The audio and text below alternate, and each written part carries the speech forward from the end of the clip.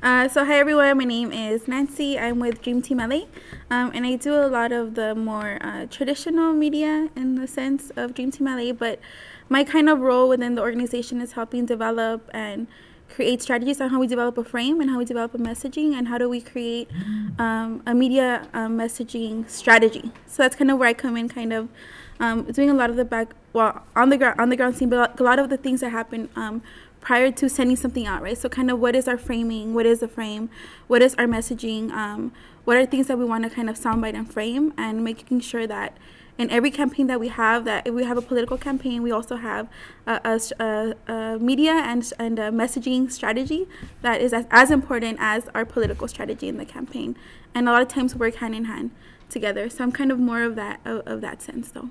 I guess we could just go introduce each other. Yeah. Hello, everybody. My name is Jesus, and I work with Dreamers Adrift. It's a small little contingent of college graduate dreamers, and our basic projects focuses on creating online media such as Julio's artwork and videos and audio to talk about and relate to other dreamers throughout the nation about our experiences. It's more of a creative outlet for us, but we do our best to weave information into our videos to have them as access for other dreamers throughout the nation. So that's our main focus. Hi everybody, my name is Eric Huerta.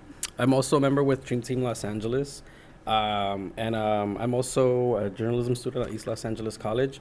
And what I've been doing the last few years is I basically started a diary, and I just put it online through blog.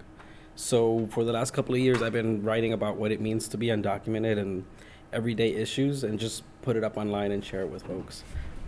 My idea kind of started with like ripping off like what the website, what white people like, because he would explain what white people would like.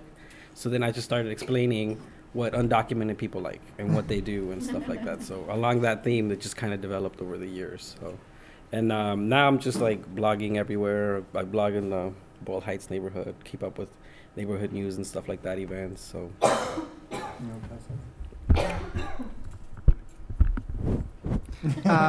Hello, everybody. Pedro Joel or PJ, and I work with cell phones. With cell phones, using what many of us already have.